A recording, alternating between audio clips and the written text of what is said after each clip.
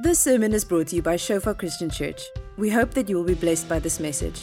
Our audio and video sermons are also available on Shofar TV to download and share. So, Father, we thank you for your word. Thank you for this time together. Thank you, Lord, that we can spend time in your presence. It's your presence that changes us, that transforms us. Your word, Lord, that is eternal. And again, Lord, we declare our hearts to be good ground for your word. We're not here for entertainment. We're not here to be comfortable. We're not here to have fellowship. We're not here, Lord, because there's nice guys or girls here. We're here to meet with you. And Lord, come and speak to us. Come and change us. Be Lord of our lives. Take ownership. Take possession of our bodies, of our souls, and our spirits. And we ask tonight again that your kingdom will come here in this place as it is in heaven. Lord, thank you for your presence. Holy Spirit, you're the guest of honor here, and we acknowledge you in all of our ways. Be glorified. And everyone says, Amen.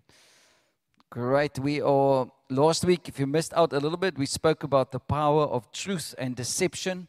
We're living in times where deception is rife. In the church, it's the tool of the devil to deceive us. And wants us to think that sometimes we're following the truth. And how do you stay out of deception? So if you missed that, please catch up. Next week, that big guy from Potch will be speaking here in all the services, morning and 2 evening services, Gabriel. So don't miss out. But tonight we're going to talk about this concept of enrolling in the army of God. And this whole thing, and that's why that video sort of psychs you up. I don't know if the ladies are psyched up, but the guys normally like, hey, we just want to go and get into a jet. Or just at least stand around a jet. But there was a time in Israel's life, the nation Israel, when it was really going crazy. The nation was backslidden. There was a lot of stuff going wrong. The people had idol worship. They mixed with a lot of things of the world and of the things of the day. And so God raised up a couple of people called the Judges. And you can read in the book of Judges about these people. One of them we're going to start with tonight. Just to quickly repeat, there was a whole sermon this morning on this one judge called Gideon. And there were a couple of them, including ladies, which was Deborah. So if you're struggling with should women do ministry or not, then, or if you say women should not do ministry, then you have a problem with God in the Old Testament of raising up a judge called Deborah. That will not fit into your doctrine if you think that the gospel is just there for men to share. No, there's lots of ladies that share the gospel, and we find them in Scripture. And so in Judges, God raises up this group of people, and this is sort of the pattern of the Old Testament. You know, Israel, the nation, would follow God, then they would be prosperous, and then the prosperity, they'll start to mix with other idols and get backslidden, harden their hearts. Then they'll go into slavery. Somebody will come to conquer or take away everything. And then God would raise up prophets and say, if you would return, come back to me. I want to call you back to my heart. And then the people would cry out to God. God would have mercy on them.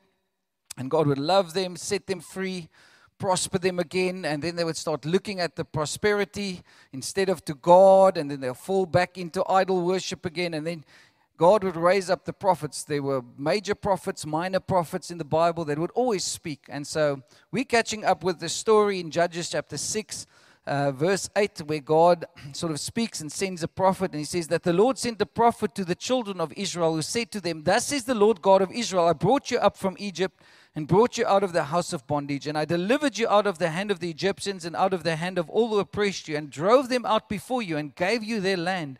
Also I said to you, I am the Lord your God. Do not fear the gods of the Amorites in whose land you dwell, but you have not obeyed my voice. I said it last week. God's love language to us is love, sacrifice, the cross.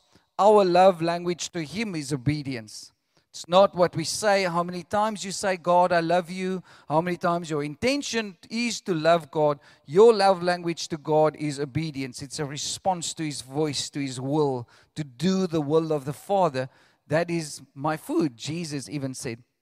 And so here we find this scenario where Gideon is sitting. He was a big guy in the army of God. He did a couple of exploits, and Gideon is in a terrible space. Gideon is hiding in a wine press, and he's taking little bits of corn and hitting it out with a little stick. Normally, they would break out the corn through oxen, and definitely not in a wine press. So Gideon was hiding, and Gideon was in a mode or a mood of survival. Really just trying to provide for his immediate family.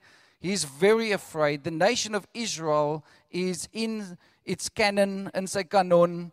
Things are going really bad because of these Midianites. And these Midianites were thousands of them encamped on the plains. And then whenever, just before the meat got ready, just before the wheat got ready, just before, then they would come in, they would plunder Israel. And literally these people were now, Israel was in the survival of the fittest.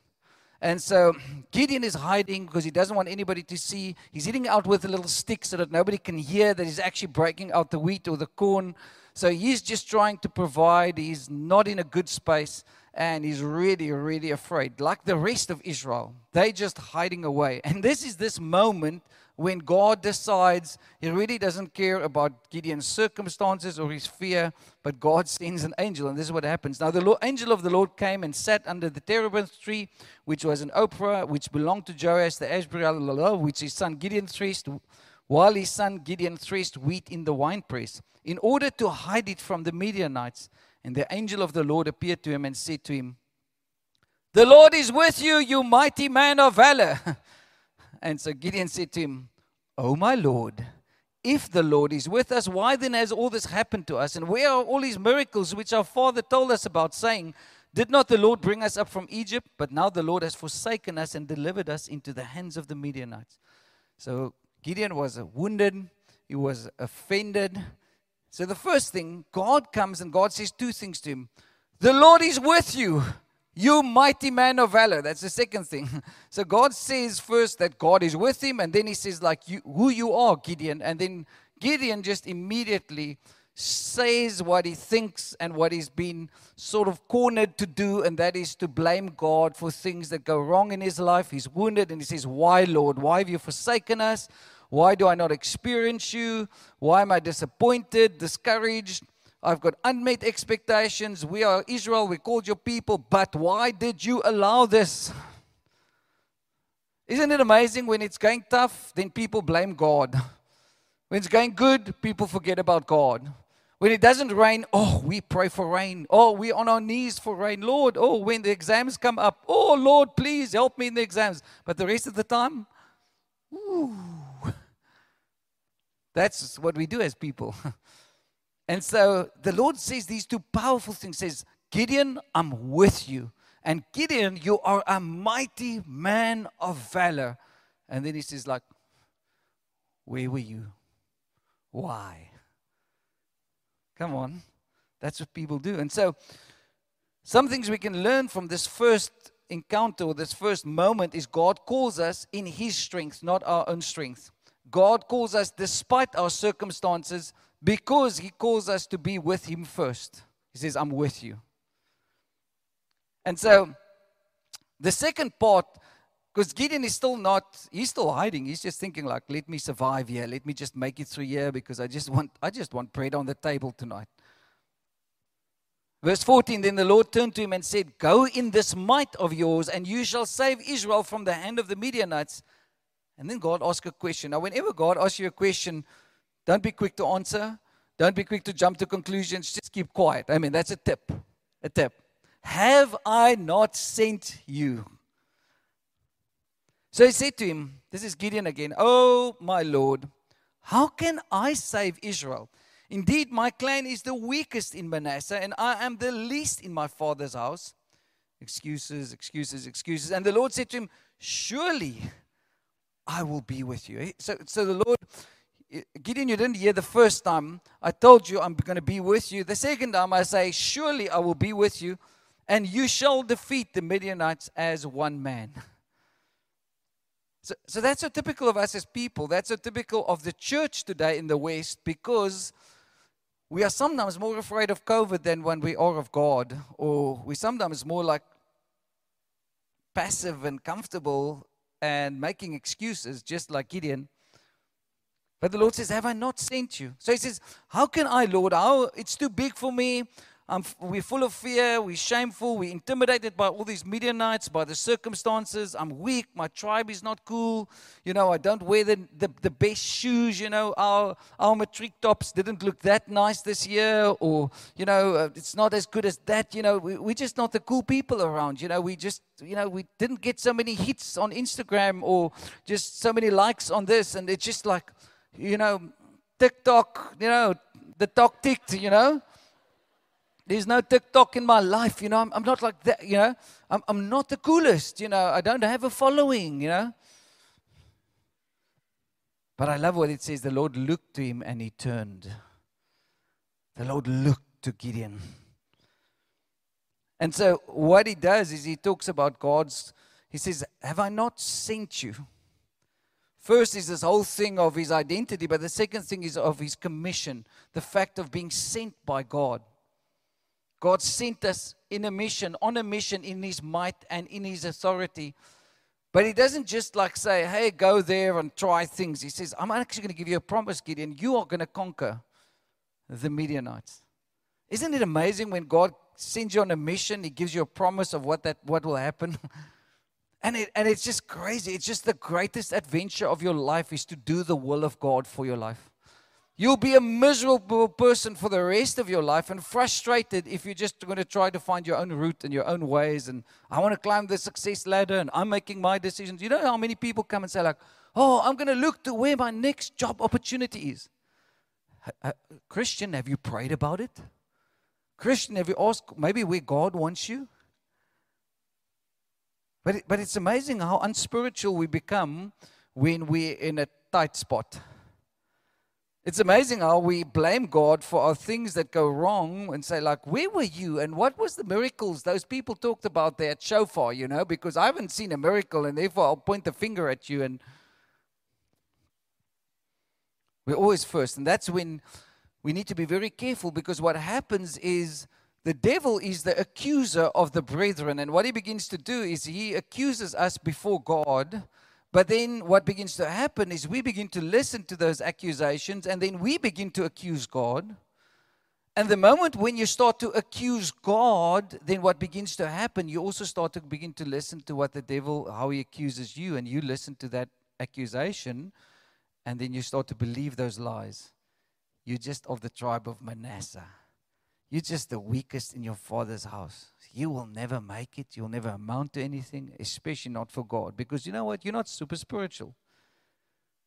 You're not. So what we begin to do is we become captive to do the will of the devil in our own lives by believing the lies that he speaks. And he's called the father of lies. So I can just imagine, I've got a lot of compassion for Gideon, because here he is, he's just trying to survive. He's just trying to get through FINAC 178, 17 late, 188, laat my lag, maar 178 is naag. I studied B accounting. We had all these sayings, it's still going around. That's just an internal joke for all the B Ac people, okay? But we would say all those things, And so if you don't know God's commission, if you don't know that God has sent you, and as a Christian, you are on an assignment here in Stellenbosch. You're not just here to study, to go through life, to go Mr. Bean. I'm Mr. Bean. Oh, and you, Mrs. Benina, You think like, wow, people, is there not more than this? Is there not a cause why we live? And this is sort of the place where a lot of Christians are finding themselves. They're sort of like stuck in a rut. They're stuck in first gear. And there's a fourth gear. There's a fifth gear. But how are you going to get there? In the strength of God. When you realize that He is with you. Not your own strength. Not trying harder, You're not going to overcome any of your sins by just trying harder or becoming a better person. The main focus of your will, the will that God gave you, the will to choose, the will, is not to try harder to do something, but is actually to surrender. So once that will of yours and this will of mine bows the knee to Him, we give up control, then He becomes Lord.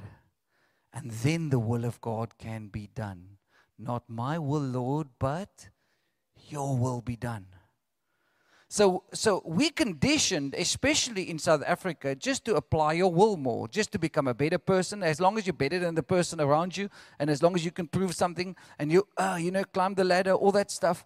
But your will has never been made to just do more exercise, force yourself more to perform. Your will has been made to surrender. And that's why the cross is so powerful. Because the cross started in Gethsemane, called the wine press, the place where the grapes are pressed so that life can flow out. The olives can be pressed. So if you take an orange and you squash the orange, what happens? You get orange juice. If you get the Christian and you squash the Christian, what do you get? Manifestation of anger and emotions.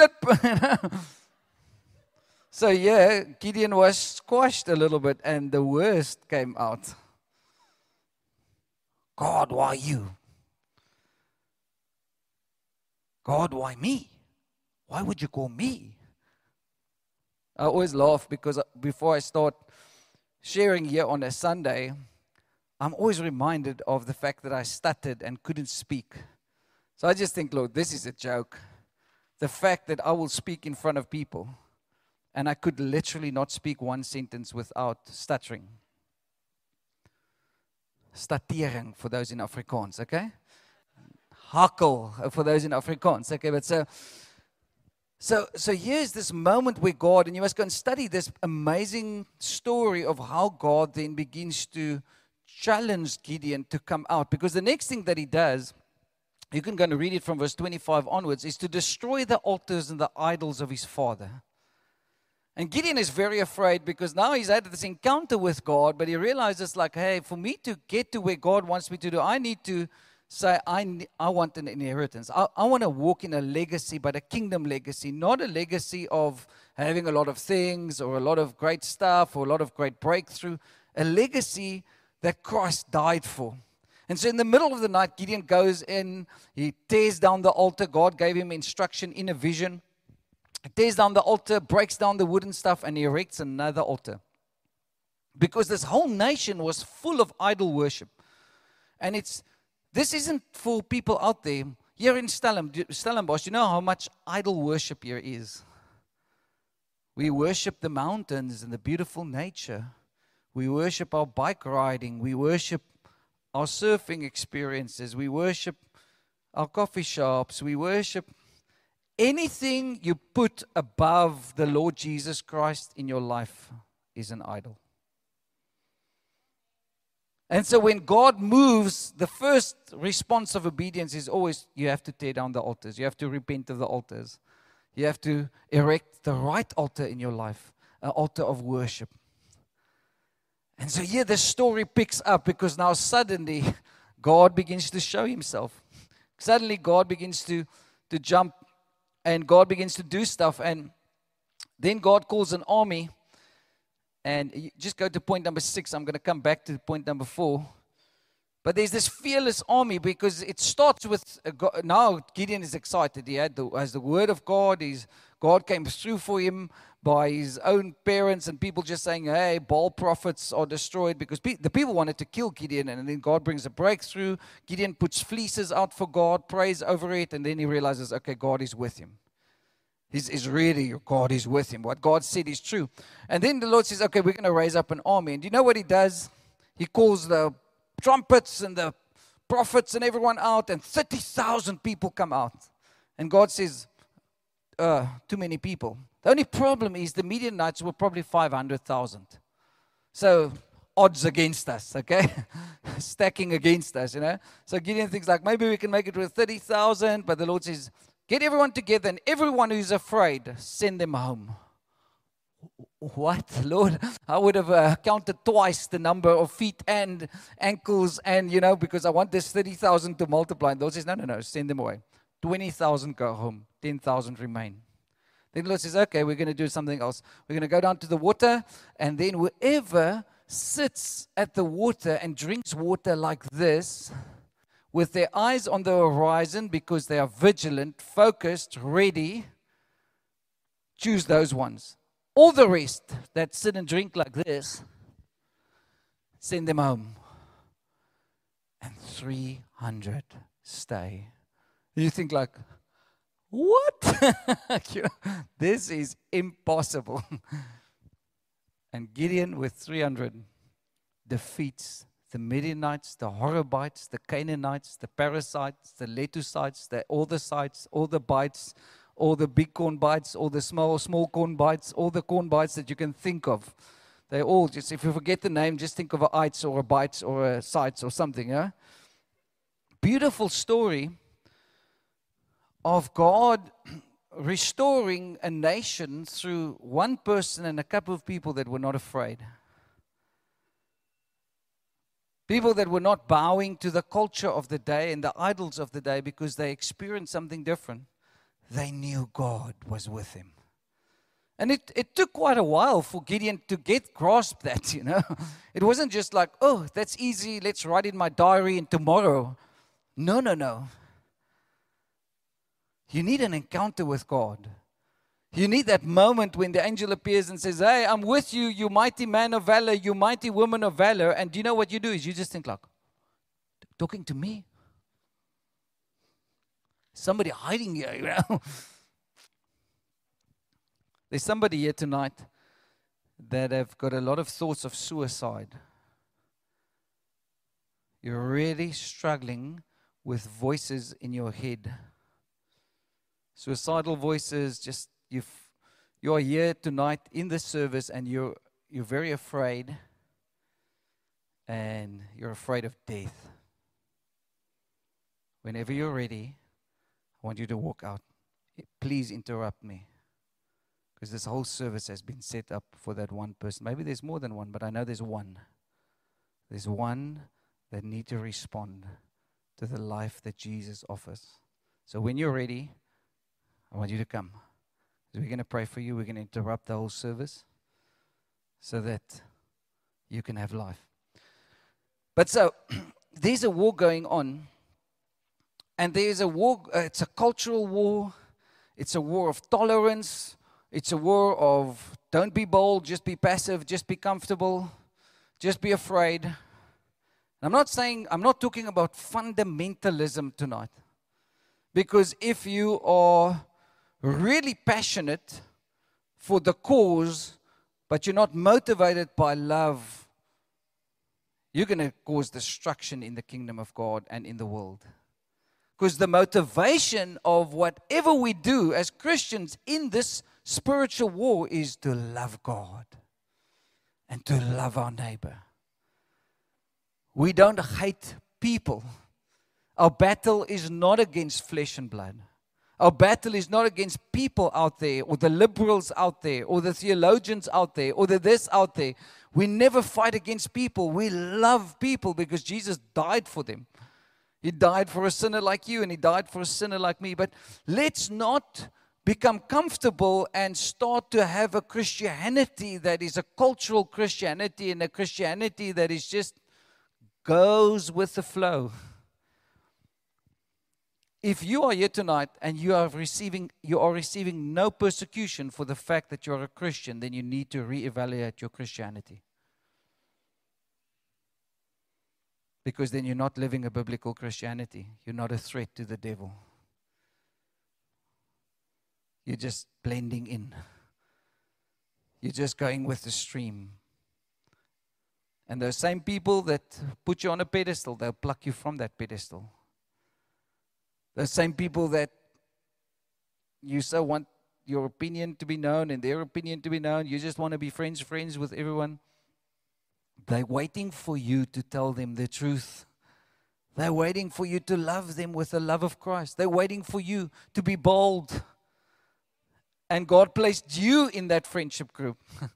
Ooh, it's getting very quiet here. It's getting very quiet, Chris. Why is it so quiet here? I went there to Chris's factory, 3-4 years ago. It's just amazing. Before the drought, the Lord told them change everything into water, or not into water, but they have a little laundromat there in Cape Town. How many tons of laundry do you do a day?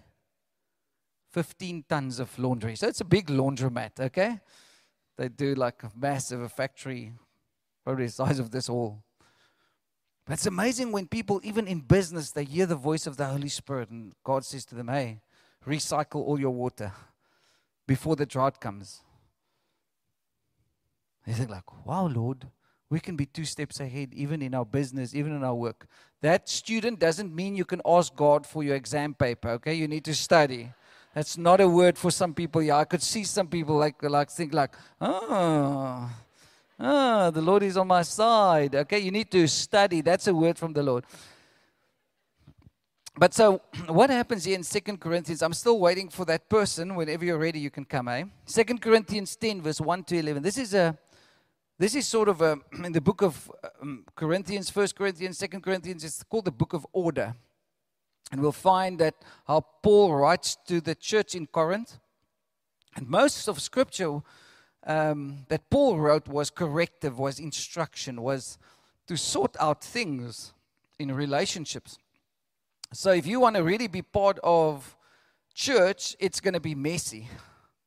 It's going to be challenging. Peter and Paul challenge each other. Paul writes a lot of his letters to local churches. The answer is the local church. The answer to the world's problems is the local church. The tool God wants to use is the local church. Not lone rangers, not ministries out there, not TV ministries. It's a bunch of people that hock in together, hike in together, and they go together and they are tense with each other. They're building relationship. I said it the other night, John Ortberg in his church, they have a saying with small groups. They say, join a small group or die. So I like that, Because you're not designed as a Christian to make it on your own. There's a war going out. You are in a war situation. It doesn't mean you need to be tense, but when you're afraid and when you're passive, you're withdrawn, and you don't actually realize that the thief is climbing through your back door and through your back windows, and there's a lot of open doors, and you need to close those doors because nobody else is going to do it. You need to do it. You need to make sure that the property and the stewardship God has given you for your body, for your soul, is intact. Because the devil doesn't take prisoners. He doesn't play games and say, you and me, ching chuang chai. And let's see who wins. He comes for the kill. So in 2 Corinthians 10, sort of a lot of accusation that came against Paul and his apostleship. And it's amazing. Paul wasn't afraid. He wasn't intimidated. But Paul knew his authority in Christ. The demons knew that. When the 7 sons of Sceva want to cast out demons, the demons say, well, Paul we know and Jesus we know, but who are you?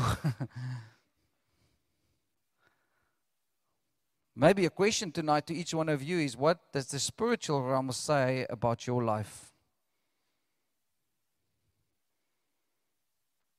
Do they recognize you?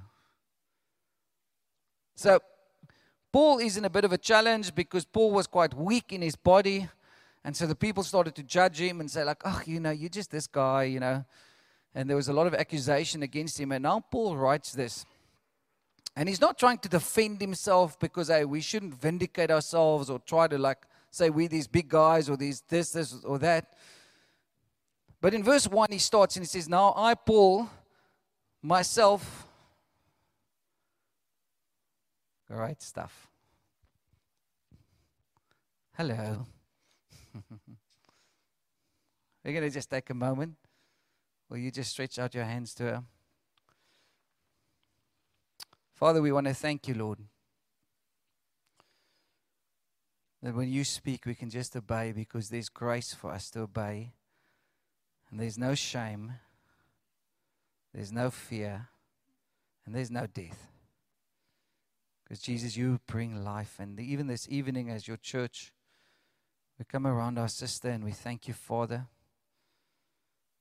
that we can place her in your hands and that your word is true. And we just right now take authority over every lie, over every demonic thought, over every spirit of death, and we break it over her life. Lord, every suicidal thought, Father, the voices that want to speak, Lord, and lie and take hold of her and isolate her, Father, we just say no. We say no, Lord, because the blood of Jesus, Lord, speaks. And we want to plead the blood of Christ over her, Father. We thank you, Lord, that there's an open door into your throne room right now, and we step through it. Thank you, Father, for a conscience that will be clean and every voice to be silent except the voice of God. And Father, we thank you, Father, for angelic visitations. We thank you, Father, for deliverance. We call, Lord, this prison door to open up right now, Father, that has come even through the family lines, Lord, and stuff, Lord, that the devil has lied to her, Lord, darkness and shadows, Father, from a young age, Father, when those shadows just wanted to fall on her, Father, and especially through the women and the lineage of the ladies, Lord, in her life, Father, we just break that lies in Jesus' name. And right now, Father, we just pray, Father, and we want to thank you. We want to thank you, Father, for life. We say, you shall live and not die. Spirit of suicide, we break your lie over her life in Jesus' name. And we just thank you, Father, that she's in your hand. And right now, we release peace and your joy. Thank you, Father, that you love her. And we invite your perfect love to come and cast out every fear in Jesus' name. Thank you, Jesus. No more insomnia, Lord. She will sleep like a baby tonight. Father, I pray for, just your voice, Father, your comfort and your call on her life in Jesus' name. Thank you, Jesus.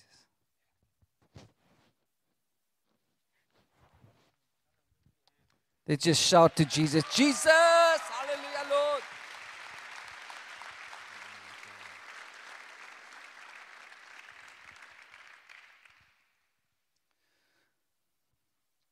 So Paul many times had to step up in that authority that God gave him.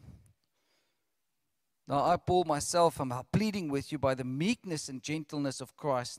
Who in presence am lowly among you, but being absent am bold towards you. But I beg you that when I am present, I may not be bold within that confidence by which I intend to be bold against some, who think of us as if we walked according to the flesh.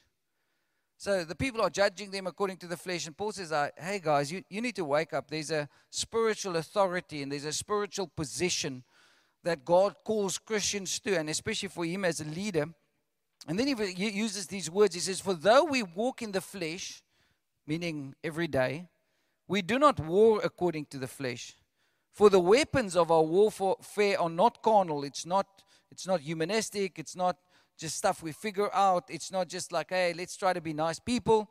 But he says the weapons of our warfare are not carnal, but mighty in God for pulling down strongholds, casting down arguments and every high thing that exalts itself against the knowledge of God, bringing every thought into captivity to the obedience of Christ, and being ready to punish all disobedience when your obedience is fulfilled. So he's sort of measuring the 4 steps of how the devil challenges Christians. He says it starts with your thought life. If you don't take those thoughts captive, it becomes an argument. If you don't take that argument captive and you war against it, it becomes a high thing, like a mountain in your life. And if you don't take that mountain and you conquer that mountain, then it's going to become a stronghold, like a fortress in your life.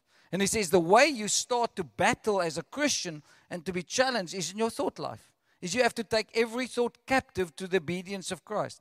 Ephesians talks about it and says you must put up the shield of faith to quench the fiery darts of the enemy, because the devil is going to come. He's going to shoot arrows at your head and say, hey, just like he got Gideon in a place where Gideon didn't just have a couple of thoughts.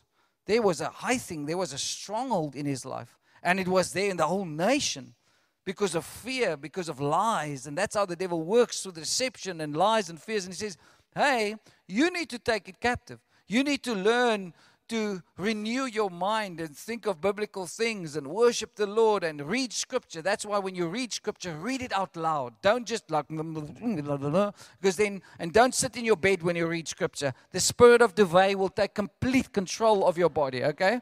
See, it's just going to take over. Some of you submitted to that spirit yesterday when it was raining all day. Can I get all the people that confess? No, just raise it high, come confession time. Yeah, from 9 a.m. No, it went through the whole night, and then till 9 p.m. was the first time you came with your pantoffels out of your bed, you know? What's pantoffels in English? Slippers, okay. But in any case, so Paul says, like, hey guys, even in your minds, he says there's challenges, there's a war going on for the way that you think. So if you're going to start to believe that fear, do you know what? What you're going to start to believe will happen to you. What you believe over our nation will happen. They asked once, they asked Reinhard Bonke, can a Christian have a demon? And then he said, yeah, a Christian can have whatever they want to.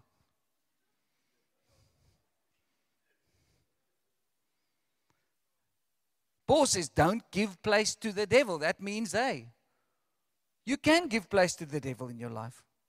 James says in James 4 verse 7, he says, submit to God, resist the devil, and he will flee from you. If you submit to God, means that his lordship gives you that authority, but then it also means that, hey, sometimes there's going to be resistance. Wynand, come here quickly. Let me find another big guy. Daniel, come here quickly. Yeah, you wanted to hide. Come.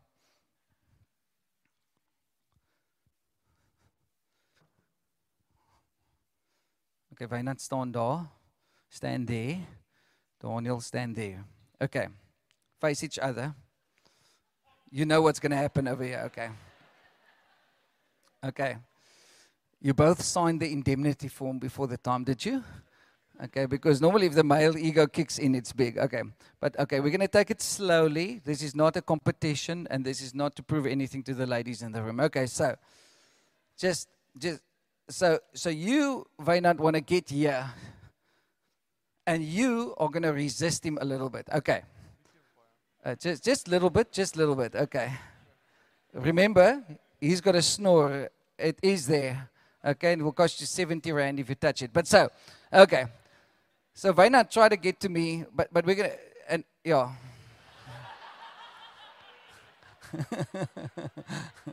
Okay, Daniel, don't look at me. Look, okay. This is going to get interesting. I just know it, okay? But so, jy moet resist, okay? Nee, julle is softies, okay? But in any case, so if somebody resists you, it means like, hey, I want to sort of like, don't touch your pastor, okay? But in any case, no, I'm joking.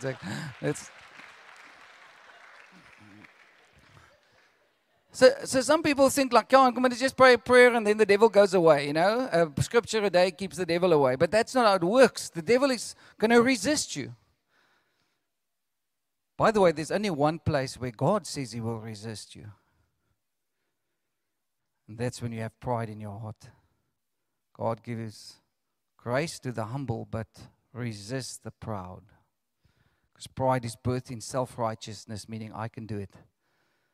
I'm going to be the super Christian. But when you submit to him, his lordship, his word, then you need to resist the devil. And he's going to come knocking on your door, Josh. He's going to come knocking and say, hey, I want that life. I want that legacy. I want that purity. Oh, Ulrich, where are you going? No, you can't go now. No, you can't go now. No, I'm joking. You can go. Okay. Badkamer. He's going to the bad room. Okay. So verse 4. It says, for the weapons of our warfare are not carnal. I want you to read this with me. Say, for the weapons of my warfare. Oh, okay. Okay. For the weapons of my warfare are not carnal, but mighty in God for pulling down strongholds, casting down arguments and every high thing that exalts itself against the knowledge of God, bringing every thought into captivity to the obedience of Christ, and being ready to punish all disobedience when your obedience is fulfilled. Wow. But most of the church in the West is passive, doesn't even believe God has given you weapons of your warfare, and most important, doesn't even believe demons exist. and doesn't believe angels exist. I told some of the second years that I have a friend in Cape Town. One of his best friends was in a big car accident in Hout Bay. One of these Fritos buckies with these big wheels drove over them, and the guy basically died. And so somebody stopped next to the road, took them to the hospital. That night, 12 o'clock, fighting for his life in the ICU. They were sitting outside and just praying through the night. But as they arrived at the hospital, 2 doctors came in who did the operation. The next day, when they wanted to go back to the doctors to thank them, there was no record in the hospital that those doctors exist.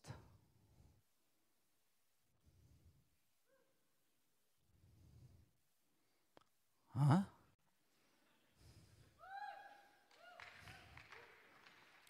The Bible says, be nice to strangers because you may entertain angels. Verse 7, do you look at things according to the outward appearance? If anyone is convinced in himself that he is Christ, let him again consider this in himself, that just as he is Christ, even so are we of Christ. But even if I should boast somewhere or somewhat more about our authority, which the Lord gave us for edification, and not for your destruction, I shall not be ashamed, lest I seem to terrify you by these letters. Because what the accusation was against Paul is like, oh, you're writing all these letters, but when you come to us, you're quite weak in your body. And then Paul says like, hey, please don't judge with the outward, because you're not spiritual. And so Paul says, God has given me this authority, and you don't obviously, you've not learned this authority, because the church at Corinth was a very fleshly church. They were very carnal. He tells them, I wanted to give you meat, but I can only give you milk because you need to grow up in maturity, and you have got no clue what's happening spiritually. You're blind, he says. So he says, now you judge me according to the outward, but you don't understand spiritual things. And so Paul might as well have written that letter to the church in the West. And so the call tonight is for each one of us to say like, hey, I want to be ready. I want to be a spiritual person. Because spirituality is not about jumping up and down. Spirituality is not about how many times you can quote a couple of scriptures, or about your hero in the faith that you watch on YouTube. Spirituality happens when the demons start knocking on the door and you know your identity and your authority in Christ. When you've learned to step up and say, hey, spirituality starts when you start to take responsibility for that neighbor of yours that's not saved, and you start to pray for her. You start to say, Father, what you did in my life, this is not just now about my own entitlement, my life, my nice existence as a Christian, but I want to become a laborer. I want to become a warrior for Christ. I want to intercede, Lord, for these people around me, you know. I want to pray for this residence that I'm in that is going one way, Lord. They don't even acknowledge you, but I pray for your power. I pray, Lord, that the Christians in this race will not be ashamed of the gospel, because it is the power of God unto salvation. Father, I want to pray that you'll stretch out your hand and that you'll heal and touch and deliver and set the captives free, because this is not a game. This is life or death. And then suddenly an urgency begins to arise in your heart, because it's not about you. You've said yes to the kingdom of God. And my wife was in the army. She can shoot a gun better than I do. Okay? She's a very quiet person. She doesn't talk so much or so little as I do. But it's amazing. When she tells you about the army, do you know if you're in the army, you don't go to sleep without your boots on. When you're in a war situation, you're always ready even when you're sleeping. And spiritually, why do we take our armor off? Paul says in Ephesians, put on your armor, put on the helmet of salvation, put on the breastplate of righteousness, shield of faith, sword of the Spirit, readiness of the gospel on our feet, girdle of truth. There are many Christians that have dropped their armor. And by reason of use, you begin to learn what it means to have the shield of faith. By reason of gifts and what God has called you to do, that's why we do this SOS this weekend, is so that we can activate people. Because there's a lot of people that say, yeah, I'm filled with the Holy Spirit, but there's no lifestyle in their lives of God using them. And the invitation is God says, hey, I want to use you. I want to tell you that you're also a Gideon. I want to tell you, hey, mighty woman of valor, mighty man of valor. But you have to come out from where you are at that wine press, where you believe all those lies about who God is, and secondly, about who God says you are, so that you can come in. And then, you know what? You need to cast the idols out, cast the fear out of your heart, get rid of the fear, take the thoughts captive, and say, Lord, here I am. Use me. Did I not send you? Saki, you're on a mission. Not when you go to Ukraine and Jordan and Russia. Every day as a Christian, you're on a mission for God. We are the sent ones. We're the commissioned ones. We're the ambassadors of God Himself to this world. But you know what? Many of us live in the world as if this is our home. And God says, no, it's not. You're just passing through. You're just a pilgrim. You cannot be rooted here. Be rooted in His love. Be grounded in His truth. But you're an eternal being. And for me, the barometer for your maturity as a Christian is very simple. How much do you long for Christ's return? Most Christians in the West have got no idea. And they really don't long for it, for Him. Because do you know what? We enjoy our lives too much. We're too comfortable. We're too focused on earthly things, successful things, worldly things. But the Lord says, I want to raise up a generation of warriors. Not worry with a long I, warrior with a I-O-R, okay? Warrior. Some of you didn't get that. Being anxious or worry, okay? Being a warrior for Christ and say, Lord, I'm just like that Gideon. Lord, I'm clueless, but here I am, send me. Lord, use me to at least stand so that the next generation, my children's children, can walk with the fullness of God.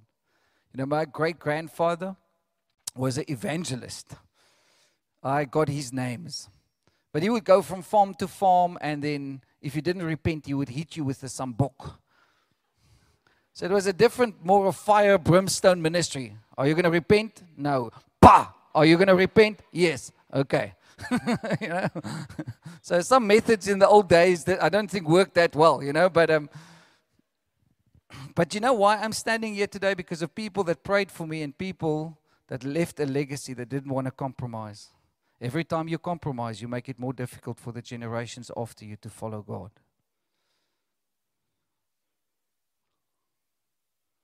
I'm the God of Abraham, Isaac, and Jacob. Whatever God does in your life has at least 3 generations in mind.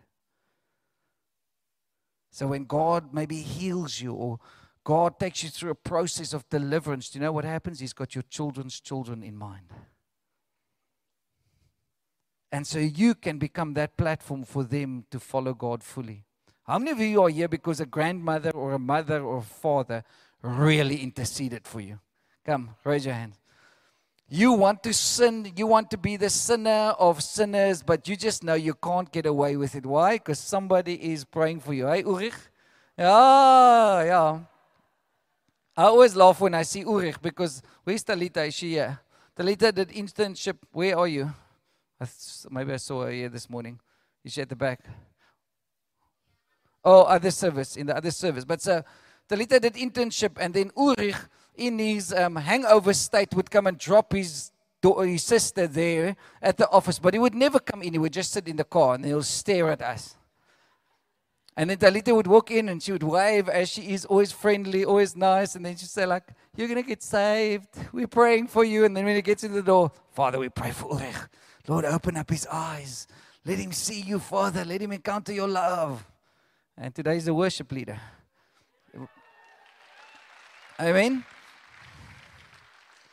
Well, he doesn't even need a guitar or a mic. You can hear him from where he is, because I just hear him from the back there. He's got this voice. Will you stand with me tonight as we're going to conclude? So coming back to number 6, there's some homework for you. If you are on this group tonight, then you would see that that you received the slides and you can go and find out where these scriptures are. Beautiful scripture. The Bible talks about be sober, be vigilant. Having done all to stand. Be ready in and out of season. Are your lamps full? He talks about these wise virgins that were ready for his return. There were foolish virgins that didn't make it in, but they were also waiting for his return, but their lamps were not full. The Bible says, test the spirits, put on the whole armor of God, pray without ceasing, give thanks always. Behold, I give you authority to trample on serpents and scorpions and all the powers of the enemy, and by no means will they hurt you. The one we read tonight, the weapons of our warfare are not carnal, it's not worldly, but it's mighty to pull down those strongholds over your life, over your mind, over a nation. When the people of God begin to realize, like, hey, we have a different DNA. We have the DNA of Christ. We have a spiritual DNA and a spiritual inheritance. And I want to be part of that. I want God to use me. I don't know about you, but I want God to use me and say, God, there's so many people that are trapped. And Jesus didn't just come to say a nice message. He said, I came to set the captives free. I came to heal the brokenhearted. I came to bring liberty to those who are oppressed. I came to declare the year of Jubilee. Do you know what the year of Jubilee was? Every 50th year, all the debt were cancelled in Israel. All the original land was given back so that there would be no slavery. Because God hates slavery, especially spiritual slavery, especially emotional slavery. Why would we settle for second best?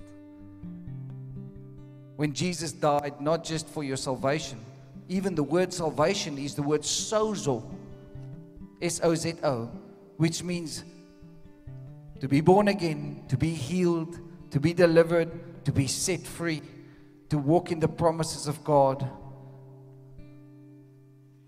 to live a sanctified life. Everything, Jesus died for that. Thank you for listening. Remember that our sermon audio and videos are also available on Shofar TV. Go to www.shofaronline.tv to download and share.